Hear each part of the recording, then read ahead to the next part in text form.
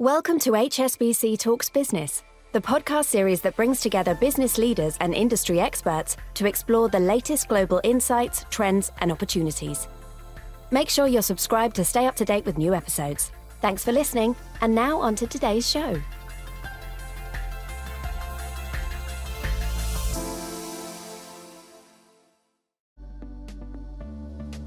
Welcome to Inspiring Progressive Female Entrepreneurs, a podcast mini-series that seeks to empower and support women who are on the journey of growing and scaling their business.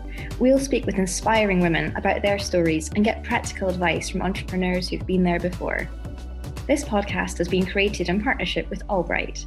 Thank you for joining us. Good afternoon, everybody. Thank you for taking the time to join us. So my name is Jagdeep Rai, or Jag, as I'm known to many, and I am the Regional Director for the South of England at HSBC Business Banking.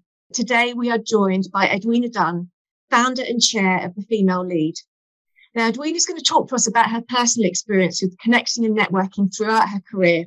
And also, she's going to give us and share her advice and tips for how to ensure that you make your network work for you.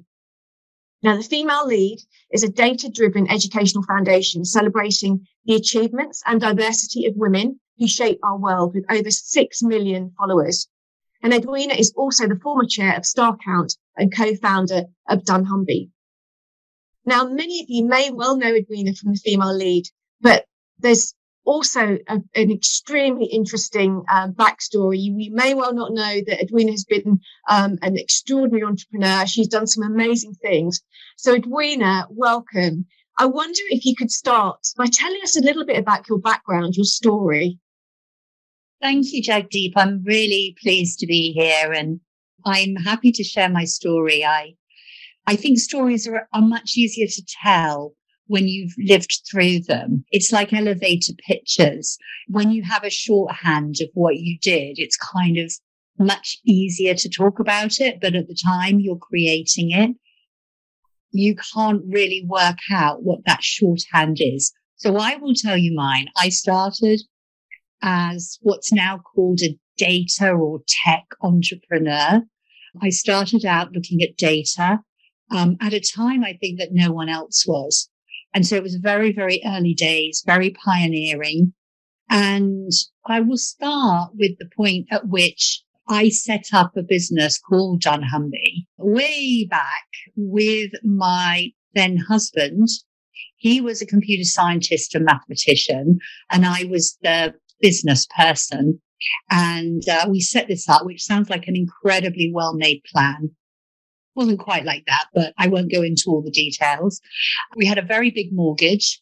We were quite nervous, very scared, and we set it up, and we didn't know what would happen. And we started literally with 2 people and no business at all and no investment. So the reason I mention this is I want to take you briefly as we have a conversation through the journey I went to, which was, starting with nothing, no clients, but a network, which I found really, really important. So people we could ask and turn to. We eventually, over 20 years, scaled the business to 1,500 people. We, at the end, were operating in 30 countries. We were managing data of 400 million customers at the time. We became what's now known as a unicorn business. So we hit and went over the $1 billion threshold for that startup. But a lot of pain, a lot of hard work before then. And we found an angel investor, and that was a story in itself. And then eventually we sold the business to Tesco. Now it's very easy to say we launched and managed Tesco Clubcard, and everybody knows what that means. At the time, it was much harder to describe what we did, but that was my journey. And I think that was before I set up StarCount, before I then set up the Female Lead. Wonderful. Thank you, Edwina. I mean, that's incredible in terms of what you've done and what you've achieved. I mean, there's so much that you've said in there, because you've talked about network and the importance of that already. So I guess if we could just start around that, and I think given your experience that you just talked us through as the founder of very successful organizations, is there a significant memory or an example of a time that you can think of where you realized, you had that kind of light bulb moment where you realized, what, the importance of this network is so valuable?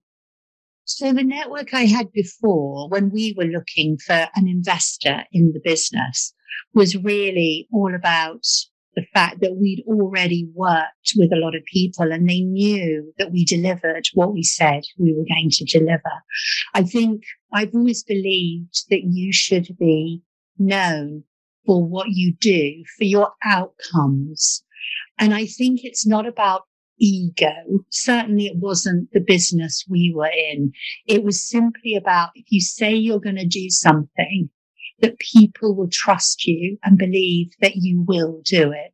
So it's not about over-promising, over-hyping, but actually going through that steady path of, well, we'll do this, and then we'll do this. You can revise it and keep putting your target higher and higher, but by delivering what you say you're going to, I think you take people with you. And the investor that we've eventually found, we'd worked with in the past. And so he knew us. He knew our reputation. He was one of the few people we knew who had a lot of money. He'd been successful. He actually ran part of Oracle, the relational database management system, which was, again, very pioneering back in the day.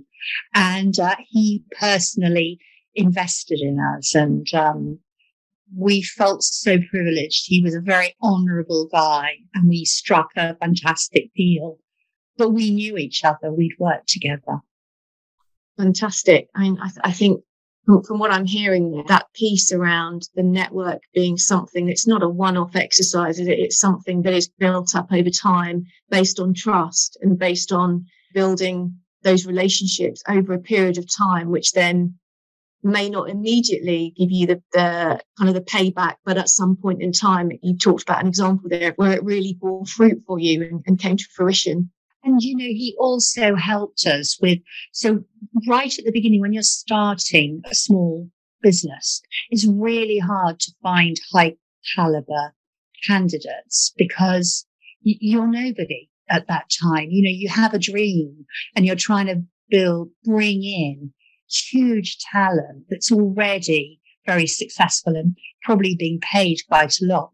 So if someone endorses you and they can say, look, these guys, they're not making any money at the moment, but I believe they will. I've invested in them. And so you should take a look at them because they can give you some equity. And actually, that could be worth much more than just your salary right now. Since that time, I've seen a lot of cynicism from, new recruits about the potential upside of equity in a new business. And I kind of understand that. I think there have been a lot that haven't followed all the way through, but getting that first really talented bunch of recruits in, of 2 or 3 really top performers, I think made all the difference to our success or failure. Moving on, I guess, to the female lead now, because obviously it's an incredible platform that not only amplifies the achievements of women, but allows them to connect with other like-minded people. How have you ensured that your audience feel connected with one another? I think we only have in part. I still feel we've got more to do there. We were quite cautious about trying to kind of create a fully open network. I think what we have created is an independent, trusted platform where women's voices are heard and acknowledged, and where we share the collective voice. And I think we have achieved that. And I think, the ideas that we share across LinkedIn, across Instagram, Facebook, TikTok, all of them they're well received by girls and women alike. The thing that surprised me was that we didn't have to have anything that was age specific. Being a girl growing to a woman, you often have the same worries, the same interests, the same thought of what does good look like. And so I think having very authentic conversations has been our hallmark.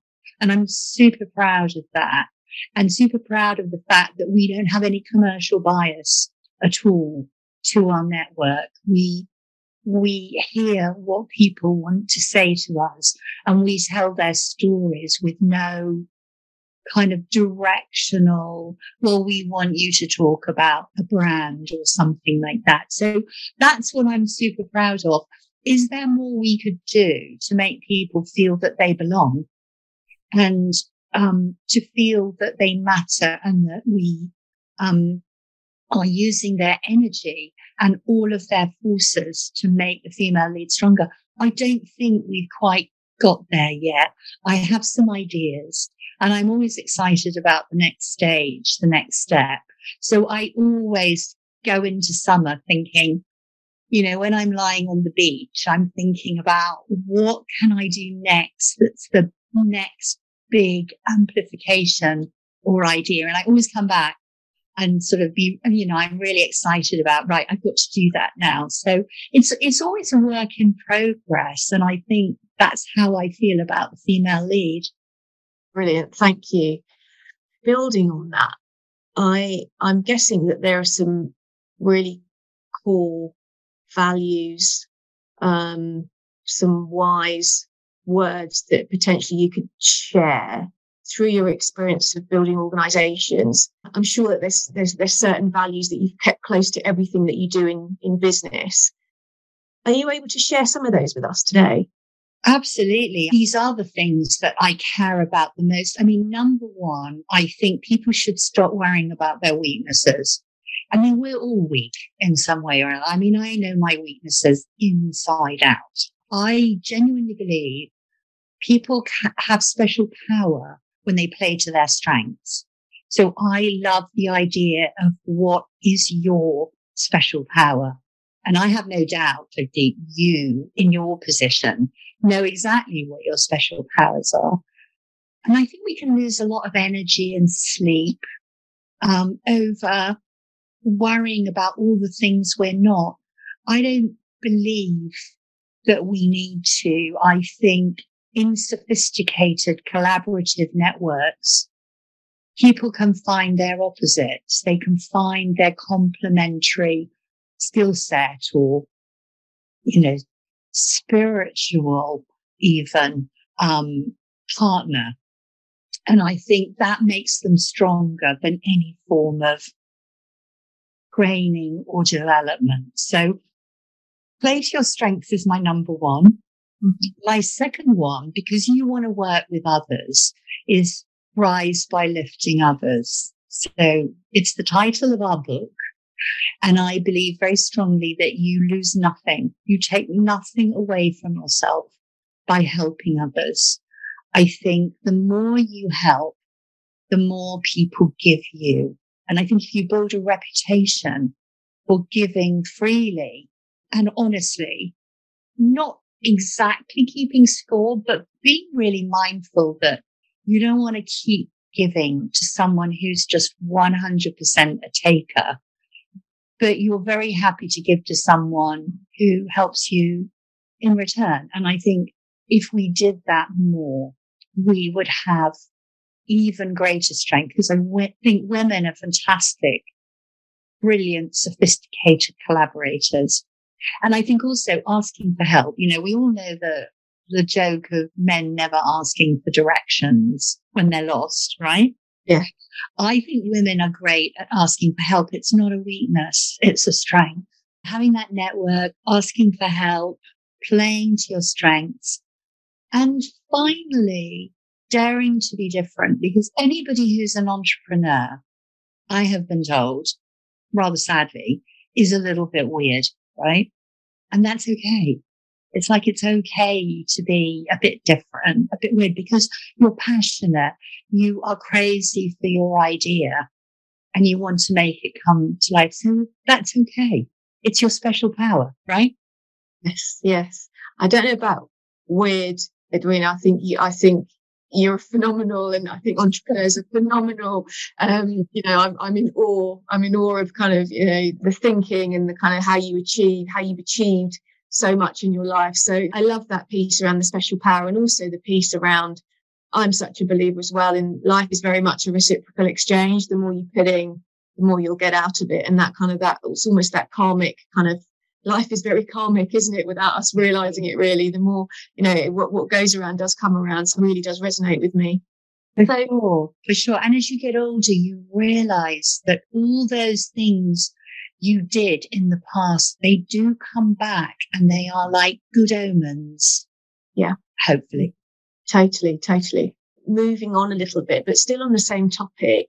One of the things that it's really important for entrepreneurs to be able to convey to investors is their values. Do you have any guidance for female founders who are perhaps preparing to seek investment for the first time, how to get that across to investors?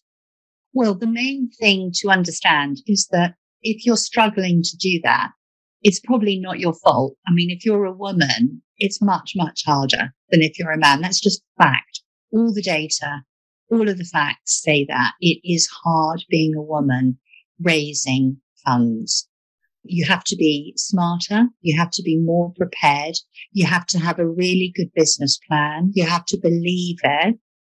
And you have to have done all your homework on the people that you approach. And really, I think finding out what is their passion, what's their interest. I think it's really bad to just think of investors as money.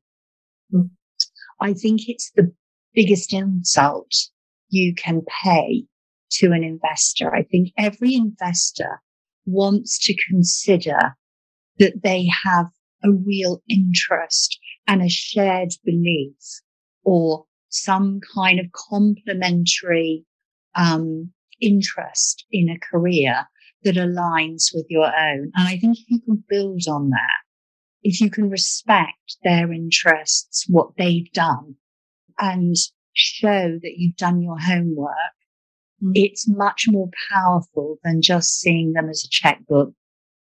Okay, that's interesting. So would you say then, kind of having done that homework and perhaps maybe where you see values not aligning, that in those circumstances that the best thing to do is walk away and to find those investors where values do align and are much more in synergy? I think so. I mean, the wrong investor can be a nightmare. I have experienced that. I don't really want to focus on it. Someone who beats you up when you don't get the deal that you thought you were going to get can remove all the confidence and self-belief that you've had. You want someone who's going to say, it was the wrong person, but you have the right plan and the right idea. So you want someone who's going to keep faith with you through the hard times, not someone who's just going to go, wow, you messed that up. And so, yes, I would definitely say be careful of your bedfellows, because they can really affect your ability to do the whole distance that you want to do and that you potentially can do. Great advice. Thank you, Edwina. How about peer group? So like-minded businesses, similar business owners. How important has that network been to you? And how have you really used it in a way that is advantageous? Well, I have to say, having hired maybe 3,000 people over the years through the history of dunnhumby and beyond and the whole traffic through, all I can say is that when I meet those people in other roles, now often running things, leading things, sometimes with big power, big budgets, if they remember you and your relationship with them well, they're your best advocates. I mean, some of them have become my best clients over the years, or in fact, supporters of the female lead. So I think you should treasure who you borrow, because we only really borrow people in our working life, don't we? They come, you want them to stay, but they might go. And so in that time, that relationship that you've built can continue when they go somewhere else.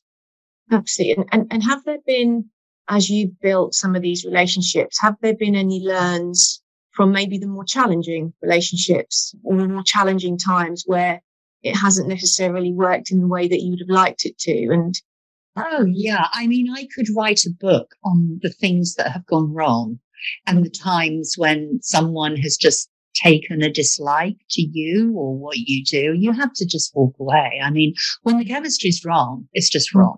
Mm. You can't, sheer will, your force of hope or will, it doesn't work. It has to be, there has to be that kind of meeting of the minds, and there has to be an alignment. So forcing something uncomfortably will never ever work. So yeah, I mean, sometimes you sort of go, uh-oh, it's this person who's just joined this company, and you're like, okay, that's the end of me. Mm. That happens. Not everybody's going to like you. Not everybody's going to believe in you. Not everybody's going to trust you. I wish they did, but they don't. Thank you. So how about sort of connections internally? So we've talked a bit about building those external connections and how important that is and to find the right ones. But I guess it's also very important to have a connected team within the business. Now, thinking back to your time running businesses, what do you think has been the key lesson, the key thing, or the key must-have for keeping a successful team connected with each other and with the business? Well, that's a great question. It's one of my favorites. And I think for me, it's about everybody understanding what is the plan? What is the objective? What is the plan? What is my role in the plan? And then secondly, taking ownership of the whole plan. So you want to avoid the, that's not my job mentality. It's like, it's everybody's job to get us all to this point because that's the plan. And so having that outcome orientation, that milestone orientation, when if we're failing in one part of the business, we all help each other, is fundamental. You know, I do find now that the degree of specialization in companies is slightly at odds with that. And I think we have to be very, very cautious because the shared vision, the shared plan, ownership of that, responsibility for that, so that everybody worries when we're late or we're not delivering or something like that is critical. And that kind of trust in each other that when it's really tough, everybody will stay late, everyone will worry about it, everyone will get it done. If you can create that culture, I think magic happens. And in fact, one other thing that I really believe in is we used to have, every year, we used to get everybody together. By the time we were very large, we did 3 events, one in each continent. And we would have a day of celebration, like a big creative project that we would all do together. And it would be so unifying because it would show people that someone like me, who was top of the organization, is incredibly useless at some of the other things that we did, like painting a group picture or building a bridge or putting on a performance or a fashion show or something like that. And when people see that you're really ordinary and useless at some things, the distance between you and the rest of the company disappears. I love that. I love that. You're so right. And then coming back to the point that you mentioned earlier about kind of we've all got weakness. We've all got things that we're working on. And I think it's that level of almost that vulnerability that you can show to the people in your business. I think then that starts to build connections that you can't almost put your finger on, but that's where that powerful trust starts to build. And you talked about culture, and, culture, people talk a lot about culture, but actually ultimately culture is just people, isn't it? It's just a combination of all of the people in the organization all galvanized around a common goal, a common ethos, I guess. Yes. And, what used to amaze me is, like, say we did a choir, or we had several choirs, you'd suddenly find out that someone who was like junior in the company had the most beautiful voice you've ever heard. And that changes their position in the company and everybody's opinion of them overnight. And it's just a joy. It's like, this person is a genius, not yet at what we do, but in another dimension. It's fantastic. Yes, brilliant. Thank you, Edwina. Edwina, it's been wonderful talking to you. So many insights that I'm going to have to make sure I remember. But it's just so insightful to hear from you and hear just, a few snippets of your journey. I really do appreciate you taking the time to speak with us. So this is the final question. How much of your success is down to solely hard work, and how much is down to luck? Well, you can't reach the top of anything without a lot of hard work. And most of the time, that hard work gets unnoticed. No one says anything. You've not achieved anything yet. So it's years of grit, determination, and thankless hard work. But if you're not lucky, what you're doing is not relevant, right place, right time, right people. So for sure, the timing of things is really important. I think everybody needs some luck to be successful. I think I heard somebody once say, so I won't claim this quote as my own, but somebody once said that opportunity and luck look a lot like hard work. and I totally agree with that. And that's certainly what you've, I think you epitomised that, Edwina. So thank you for sharing that. Edwina, thank you so much for taking the time to talk to us today. Thank you. You've been listening to Inspiring Progressive Female Entrepreneurs, HSBC's podcast mini-series dedicated to supporting women on the path of growing and scaling their own businesses. To access more resources for female entrepreneurs, please refer to the description of this podcast.